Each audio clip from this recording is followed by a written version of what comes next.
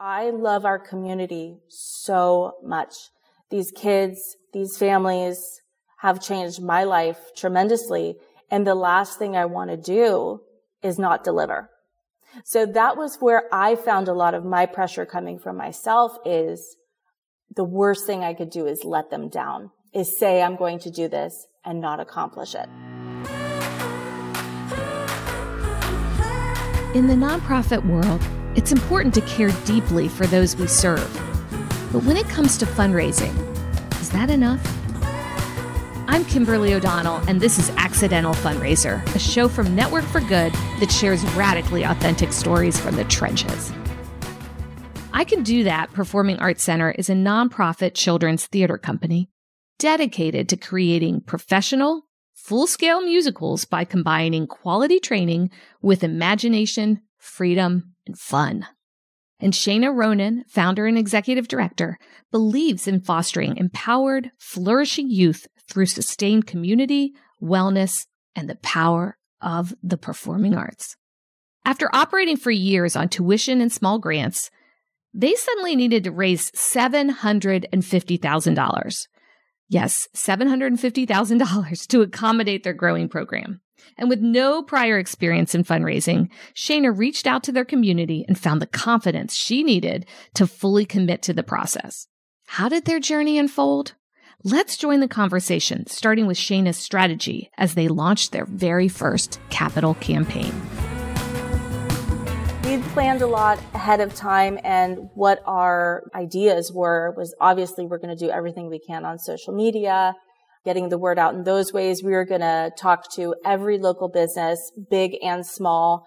I'd been a part of the, Chamber of Commerce for 3 years, and I know so many people in town, so I was going to work those connections to the best of our ability. And we'd created these waterfall portfolios so that we were going to ask for a meeting and then meet in person, give them this, portfolio to see all the information, go through our presentation, and then, see what happens. And we never got to do that. Because of COVID. Because of COVID. Yeah. So it was like a knife to the heart and pocketbook, honestly. We'd printed all of these things, we spent all this time on graphics and just getting it organized and clear to then hardly use a lot of that was rough. But on the first day that we announced the project, someone came to the center and gave us $100,000. $100,000. Did you know the person? Yes. Did you expect it? She and they are the parent of a couple of our students who've been with us since day one. And so she's experienced who we are, that we live our word, and already knew that this was a project that we were moving toward. We basically crumbled to the ground and cried. Just to have that immediate validation was huge. And then as we started prepping to reach out to other individuals and businesses and foundations and all of that, I was out to dinner one night with my husband and my kids, and I got a phone call from one of our parents, which I always pick up because it could be something, who knows what, right? And she told us, "We love you. We believe in you guys. We'd like to give you $50,000. And so I'm head down on the table, sobbing.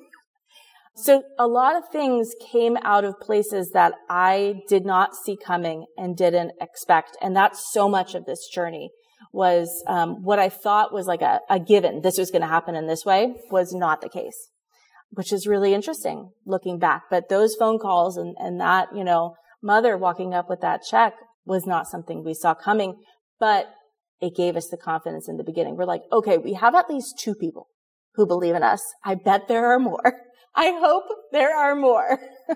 Your first 2 donors, and boom, you have $150,000. It is a confidence builder. It's also interesting. I mean, with your capital campaign, and because this was the first time you are doing it or you had done it, you may not have realized there's a quiet phase where you start to garner gifts and you kind of build that base of large gifts, and then you kind of launch the public phase of it. You guys didn't even do that. You just launched it and you said, "Hey, here we go. and the dollars started coming in, which is fantastic. And you said that you heavily used social media. What else were you doing since you could not meet one-on-one with people and share those beautiful, portfolios that you'd put together? When COVID hit, especially, we knew we had to pivot. There was no option. And we also took a beat and we're like, can we even do this? Like, who's going to donate now? How are we even going to run our business right now? We can't do productions. So we moved our whole business with all of our kids, and they started rehearsing from my front yard and my driveway and my backyard just to keep the company going. And what it boiled down to was community and was people. And we just needed to get personal and get close to them and make sure. It was a scary time. We all remember the beginning and wiping off our groceries and all that stuff. And like, how does it really get transmitted? All of that was terrifying. So we wanted our community to know that we're like with them and we love them. And so Jerusha and I got in the car and we drove to probably about 200 homes and dropped off little bags of candy for the kids, every kid. And it took us weeks to do it. So these little tiny bags of Hershey Kisses with a little note from us saying, we love you. So first we just wanted to make sure that like, they're okay. We're okay. So everything's going out on social media. We're still saying that we're going forward with this. And then really it became this like letter writing campaign.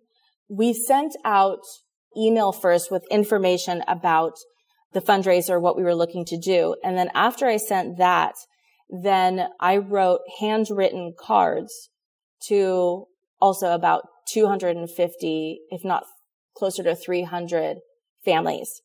And handwritten cards and handwritten address labels. I'm not going to print an address label. That looks like a business, and I want it to be from me as a human to a human. So I handwrote everything, and I did the same with businesses. So all of the local businesses and the larger companies. So we have like Clorox is here and other larger companies like that. I did the same thing with them, sent them a personalized something, hoping something would come from something. Now, some people responded pretty immediately and were like, yeah, we'd love to talk, or that was so sweet. Thank you so much. We've been thinking that I think we'd be able to do like $250 or something like that, right? So people started just offering, but I had this crazy spreadsheet of every single person, and I was tracking every touch that we had with them. So every person, we then sent an email saying, can we set up a time to talk? And just kept following up in a kind, way. And I pretty much got no responses from the businesses, big or small. And that was a total shock to me. I was expecting, out of all the money we were hoping to raise, that maybe like 60% of it or more was going to be from businesses. What's $10,000 to a business versus a family?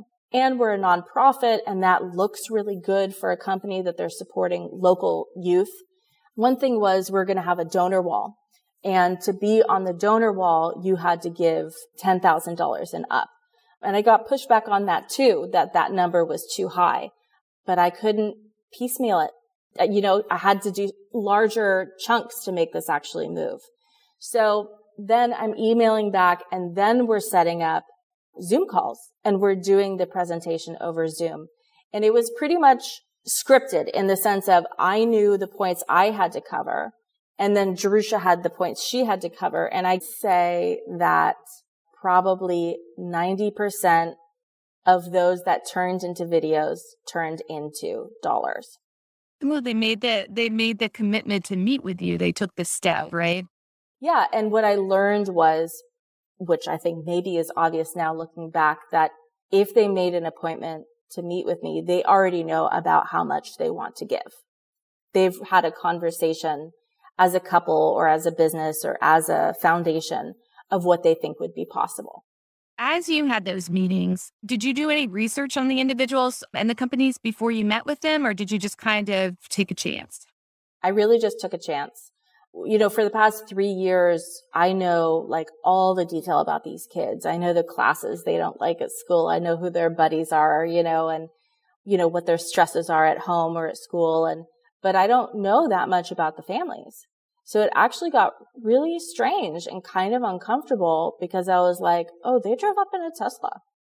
Like now I'm noticing things that I feel really crappy that I'm noticing.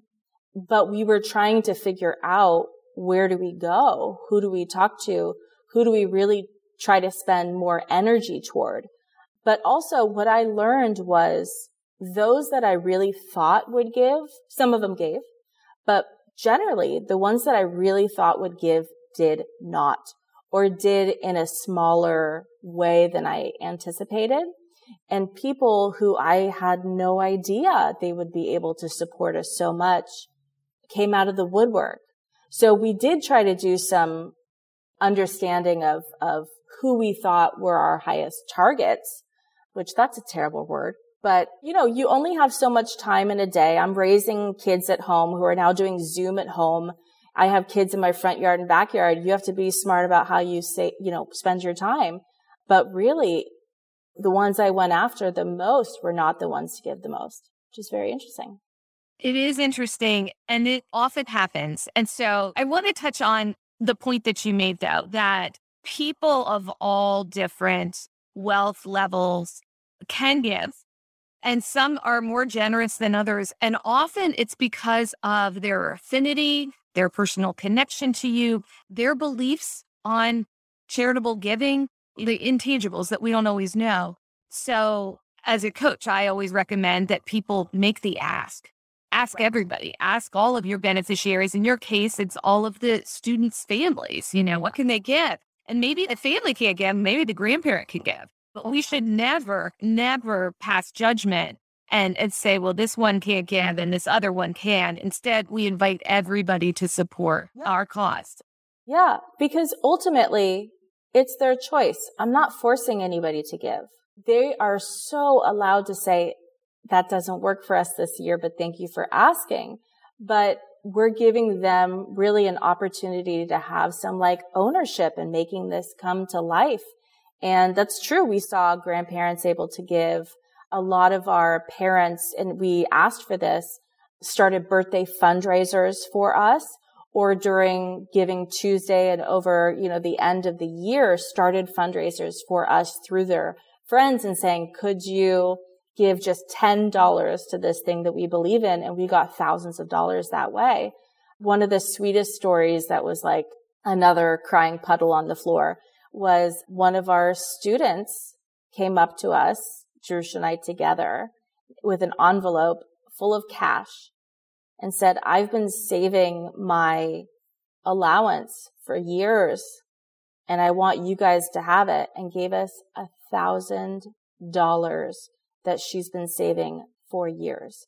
Because she's like, you guys have saved me. This is my safe place, and I want this to happen. What a story. What a generous person. What a gift. I mean, those types of gifts, they touch you. They warm your heart. So you raised $750,000. We did. Hurrah. How long did it take? And what was your next step after that? We started fundraising in November of 2019, and we stopped the campaign December 31st, 2020. So a little over a year. And once we were done, we were done. That was it. We'd surpassed our goal, and we were deep in the thick of creating the center. So we had broken ground, I think in March or something like that, for the center. So money was going out before money was coming in, right? Which is something also that people advise me not to do. I got a lot of advice of you are putting yourself in a hole. You can't start the work until you have all the money. And I was like, or I can. And it creates a level of urgency. And it did, because we were showing videos constantly of, oh my God, like, look, the insulation's in. Our building looks like cotton candy right now, you know? So like every week they're seeing like all of these things getting delivered, and so it's happening. They're seeing it happening, and they're seeing their dollars at work immediately. So come the end of 2020, fundraising was done. We were hard at work just getting the center physically ready. Still, in the pandemic, we didn't know, one, when the building was going to be completed. Two, are we even going to be able to have people inside our building when it opens? We don't know. And something that we learned over COVID, which I think a lot of us did, is like, I'm not even going to think about it, because so much is changing all of the time. You make all of these plans, you make all of these ideas, and it all goes out the window. So we're like, once we hear where we're going, we're going to have to move really fast. And thankfully, we're a small business and we can move very, very quickly. So no hires. It was still just, at that point, just me and Jerusha, a part of the I Can Do That team. And flash forward to now, we've employed over 50 people since we opened in April. Wow. Incredible. Okay. So absolutely amazing success. Kudos to you. Let's dive into how you had all these new donors. How do you continue that momentum with them? Certainly you're showing them how the building is progressing, and that's exciting. But what does your donor retention look like now?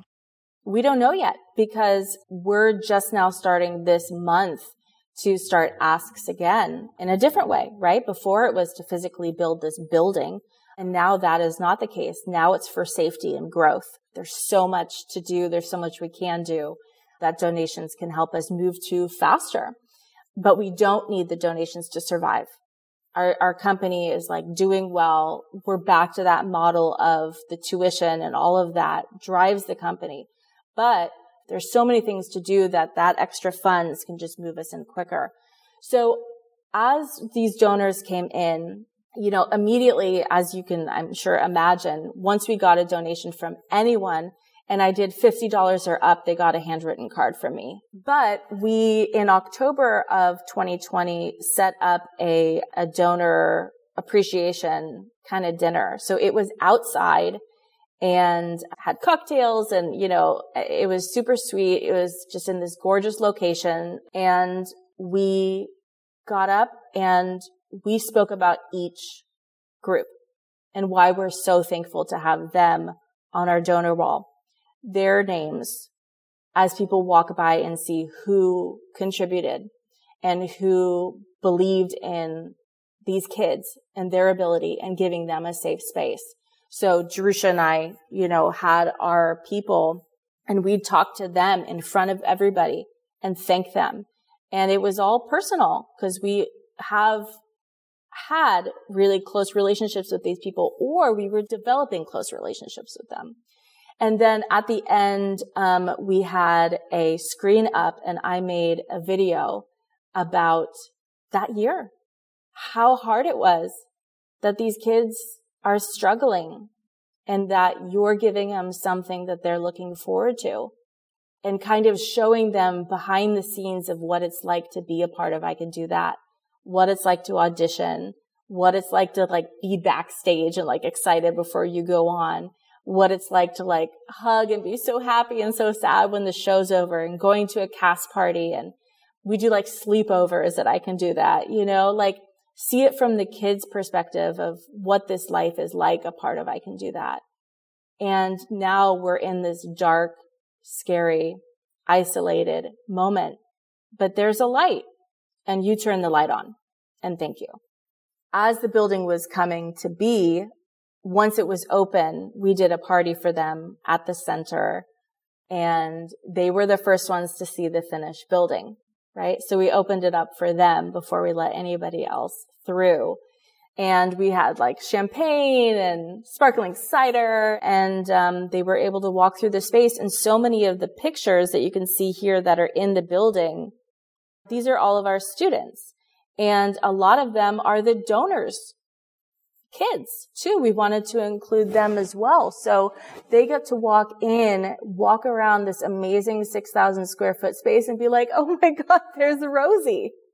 And these pictures aren't going to change. They're here forever. We can add more pictures in our hallways. There's tons more space, but this is how the studios are going to look, period. So these are going to be the kids that 10 years from now, little kids are like, oh my God, did you hear about Sean? Do you know what Sean's doing these days? It was a really beautiful moment for all of us. It sounds like it. And those are some great donor recognition activities that you did. And it sounds like you did it perfectly right, which is you just thank them. You don't ask for more. You don't ask for next at the time. You just create an opportunity to say thank you for your contribution, the difference that you've made. That's awesome.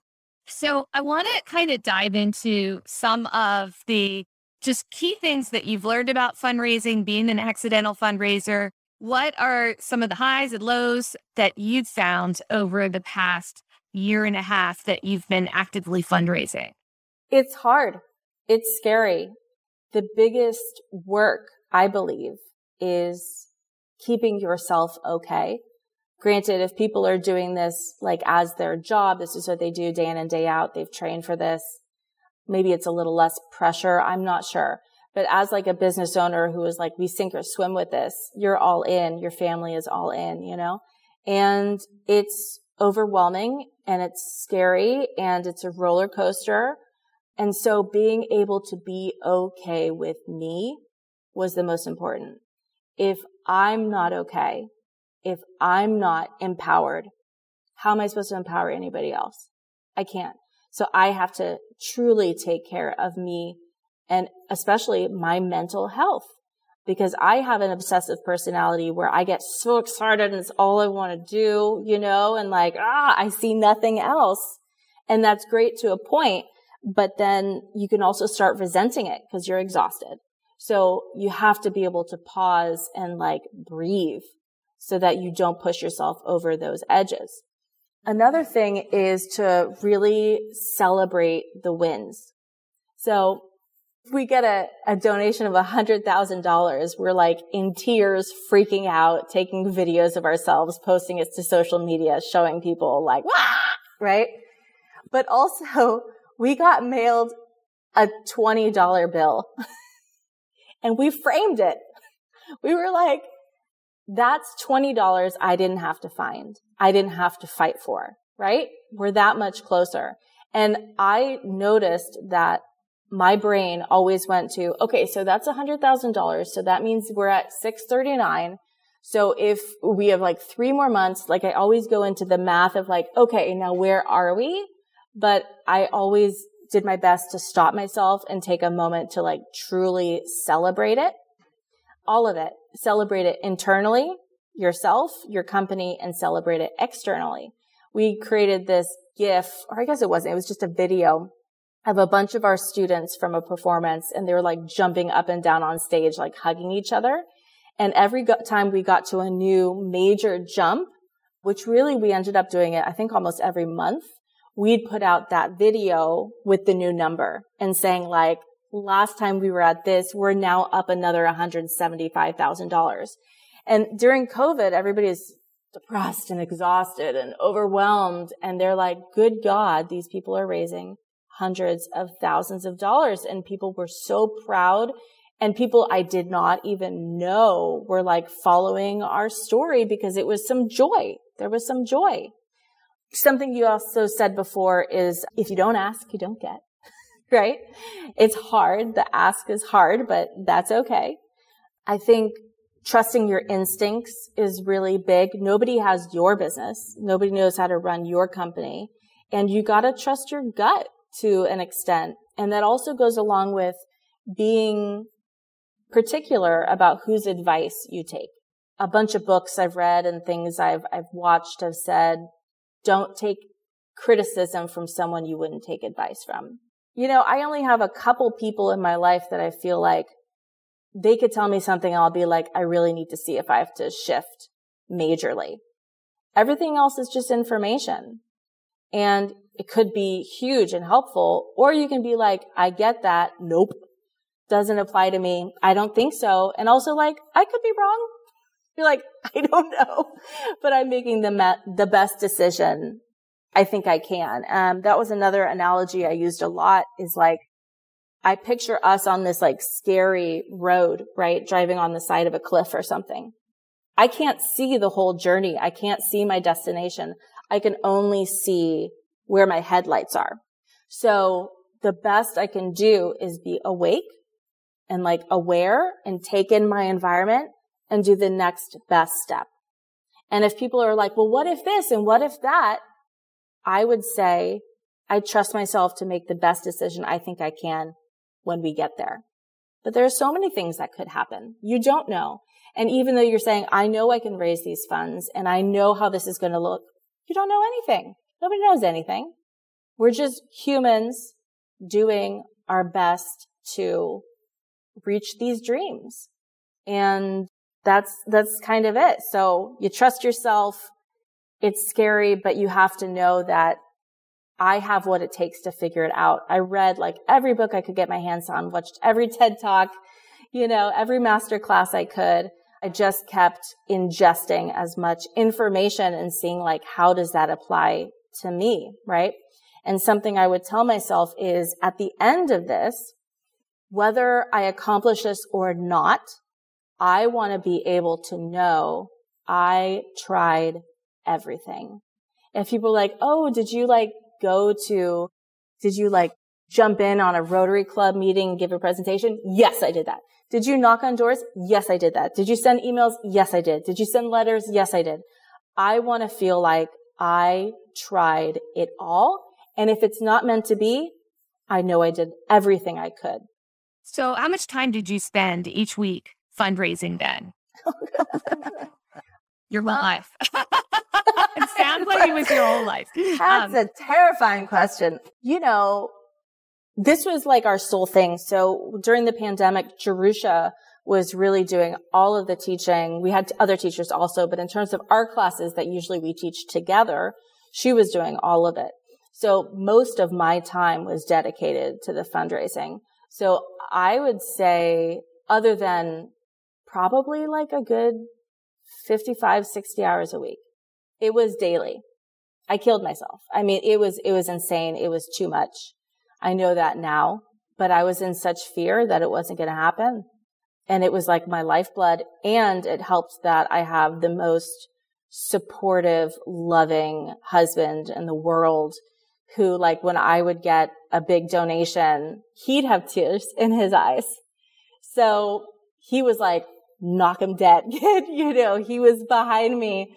So I didn't feel guilty spreading myself, or rather being so focused, because we knew it was temporary, and it was. But yeah, it was 7 days a week. And a lot of folks don't realize that to fundraise, it takes time. You have to be proactive at it.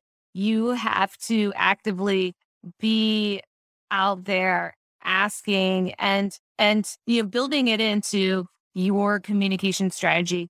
So you and Jerusha are, co-founders, your colleagues, your partners in this effort of running this nonprofit. We have a lot of accidental CEOs who may have the same role. They are a co-founder. What advice can you give our listeners for how to get along and how to move things forward? I mean, what a challenge. Often the buck stops with the executive director. In this case, you also have to agree on many, many things. What's that dynamic like? It's so complex. Jerusha and I had been friends since we were kids, obviously, and we had a rapport that way as friends. And we worked together because we were commonly double cast in shows. So we'd work on things together. But when you start to work with someone, obviously the dynamic completely shifts. And you're with that person more than you are your spouse. And if it were just a work relationship and we didn't know each other prior to this, it'd be a different set of boundaries. But because we'd had a friendship for, 30 years, our boundaries were kind of set in this different way, which also means that our hearts are more exposed and can more easily be poked, whether you're meaning to or you're not. And it's been a really big learning process for the both of us. And thankfully, the first 3.5 years, we were just kind of learning how to run a business together and how to work together in those ways, both artistically and in terms of the business. And we started to see that I loved every spreadsheet I worked on. I wanted to call everybody and ask questions. And Jerusha was like, I hate all that crap, not into it, not my thing. And she just flourishes when it comes to everything artistic. She loves it. And the other stuff stresses her out, right? And for me, if I had to like create blocking or choreography, like the company would end. Like it was not my forte. So we naturally found where we kind of gravitate to. And then over the years, and especially recently, as we were doing this project and opening this larger space, it's gotten a lot more clear. And we actually changed our roles. We were co-founders, which will always be co-founders. And I was like a producing director, and Jerusha was artistic director. And we made a change that she's artistic director, and now I'm executive director. Because when it comes to the business, the buck stops with me. So if I see something in a rehearsal or there's something visually, I'm like, I'll tell Jerusha about it and ask questions, but ultimately it is her choice. And the same thing goes with most things with the business. Although I love the way she looks at things, I love the way she thinks. It's different than me and it's valuable. So I still want her input, but we're also learning that I can be open to your input and it might not feel great when I choose not to do it, but ultimately I'm doing my job and you're doing your job. And that's tricky. And I think the biggest advice I can give any like person, which I'm also giving myself, is learn who you are. Learn what your triggers are. Try to figure out, wow, like when she criticized that or that felt like criticism, why am I not okay with someone asking questions about something that I created, right? And really taking the time to know that they're not trying to hurt you if they are not. Hopefully you have a partner or someone you're working with that truly cares about you. But taking responsibility for how I react. I can feel however I'm feeling, but it's my choice how I respond to this. It's my choice where I set my boundaries. And then it is my choice on how to communicate and choosing which things we need to sit down and talk about this in like a personal relationship way and which things to be like, it's not a thing. This is something for me to work out in me. So everybody has to take responsibility for their own experience. And I'm doing the work and Jerusha's doing the work. Like we're all about therapy. But this applies to everything. You know, my relationship with my husband, with my mother, with my sons. I want to understand me more. I want to be a more loving, open, and okay person. And that shows up everywhere, especially at work. It absolutely does. As we wrap up this episode, I want to ask you if you can share with our listeners some short piece of advice around fundraising or starting a nonprofit or starting a big, campaign. And just say, dear accidental fundraiser, and then fill in the blank with your advice. Dear accidental fundraiser, get ready. It's about to get real. You have a lot in front of you, and that means that you care about something. So buckle up. It's going to be so fun and the ride of your life. And in some ways, I liken it to having a baby. You make this choice. You know you want it, hopefully, mostly. But some of it is really hard. And some of it is scary. And some of it actually really hurts. And you might have moments of like, I don't know why I'm doing this. But at the end, when you've accomplished your goal, it's unreal to have this dream that you had in your head of what it was going to look like. You were going to surpass that so much. And now you get to see the fruits of your labor. I used to think about what it would be like to have kids in this space. And now I can stand to the side. Some of these kids don't even know me, and they're just laughing and singing and getting a smoothie and, practicing their lines over here, and they're wearing our sweatshirts, and I have all these employees. It's worth the work. If it's something that you believe in, you could create something that has ripples long after you're gone. Shana, if our listeners want to get connected to you and to your organization, where's the best place for them to go? I would recommend they go to our website, which is iCanDoThat.org, and PAC is Performing Arts Center, the acronym. They can find us on Facebook and Instagram, and if you want to email me directly, it's Shana@iCanDoThatPAC.org as well. I'm always excited to meet new people and learn more things and help in any way I can. Now it's time for the State of the Sector, brought to you by Network for Good. Capital campaigns are sometimes called brick and mortar campaigns because they're typically used to fundraise to acquire a plot of land, build a structure, or renovate an existing building. Capital campaigns can sometimes take years to realize, and there are 3 key phases: the planning phase, the quiet phase, and the public phase. So let's discuss each phase. During the planning phase, you're going to set a realistic goal and budget, develop a timeline with milestones and an end date, allow your team the time to plan and focus so that your goal can be realized efficiently and effectively. You're also going to create that collateral that you're going to need to make your case, and that's often called a case for support. Many organizations also conduct a feasibility study by interviewing members of the community to see if there's interest and support for your endeavor. Next, we're going to move into the quiet phase. And during the quiet phase, you'll be focused on nurturing major gifts. 50 to 70% of the total funds that are raised during a capital campaign are raised during the quiet phase. After you hit those milestones, you're going to move into the public phase. And at this point, you're going to consider how you will kick that off within the community. During this phase, you'll be sharing your news with the media, and you'll typically be fundraising for smaller gifts. As you hit your goal, you want to plan a celebration to really wrap up and close out the campaign and show supporters your amazing results, be it a new building or those renovations. Capital campaigns can be very intimidating for small nonprofits and those new to fundraising. Don't let that kill your spirit. Be like Shana and just give it a whirl, because you can do this, and it can be a wonderful experience along the way, not just for you, but for all of your supporters and volunteers and all of those who are really invested in helping you realize your goal to build that new facility, to acquire that new property, or to renovate your existing structure. There's a lot to be gained through a well-crafted capital campaign. I was once given some great insight from a tenured fundraiser who was in the middle of a capital campaign in Chicago.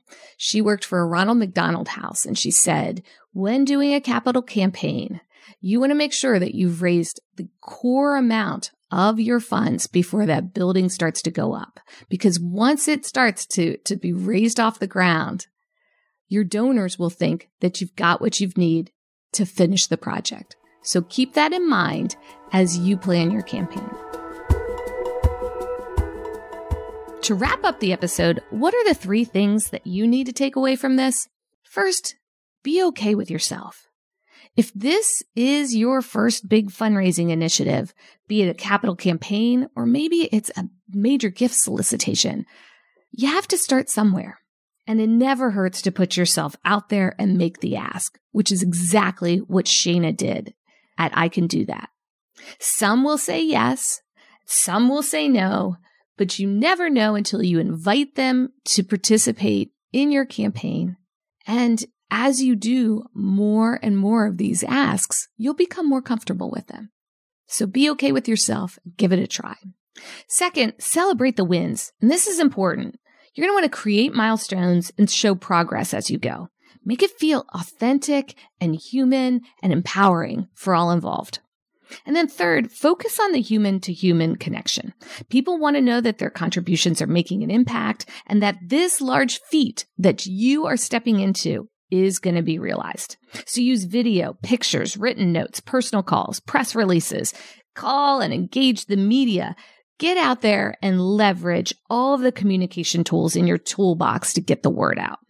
And remember, you don't have to do this all on your own. Ask for help. People love to be asked for help. So ask for help from your board members, your volunteers, your friends, and like Shayna did, the service recipients, right? Her student families. You'll be surprised at how many will rise up and support you, and some will surprise you. Yes, you can. I'm Kimberly. See you next time on Accidental Fundraiser. And be sure to follow along wherever you get your audio.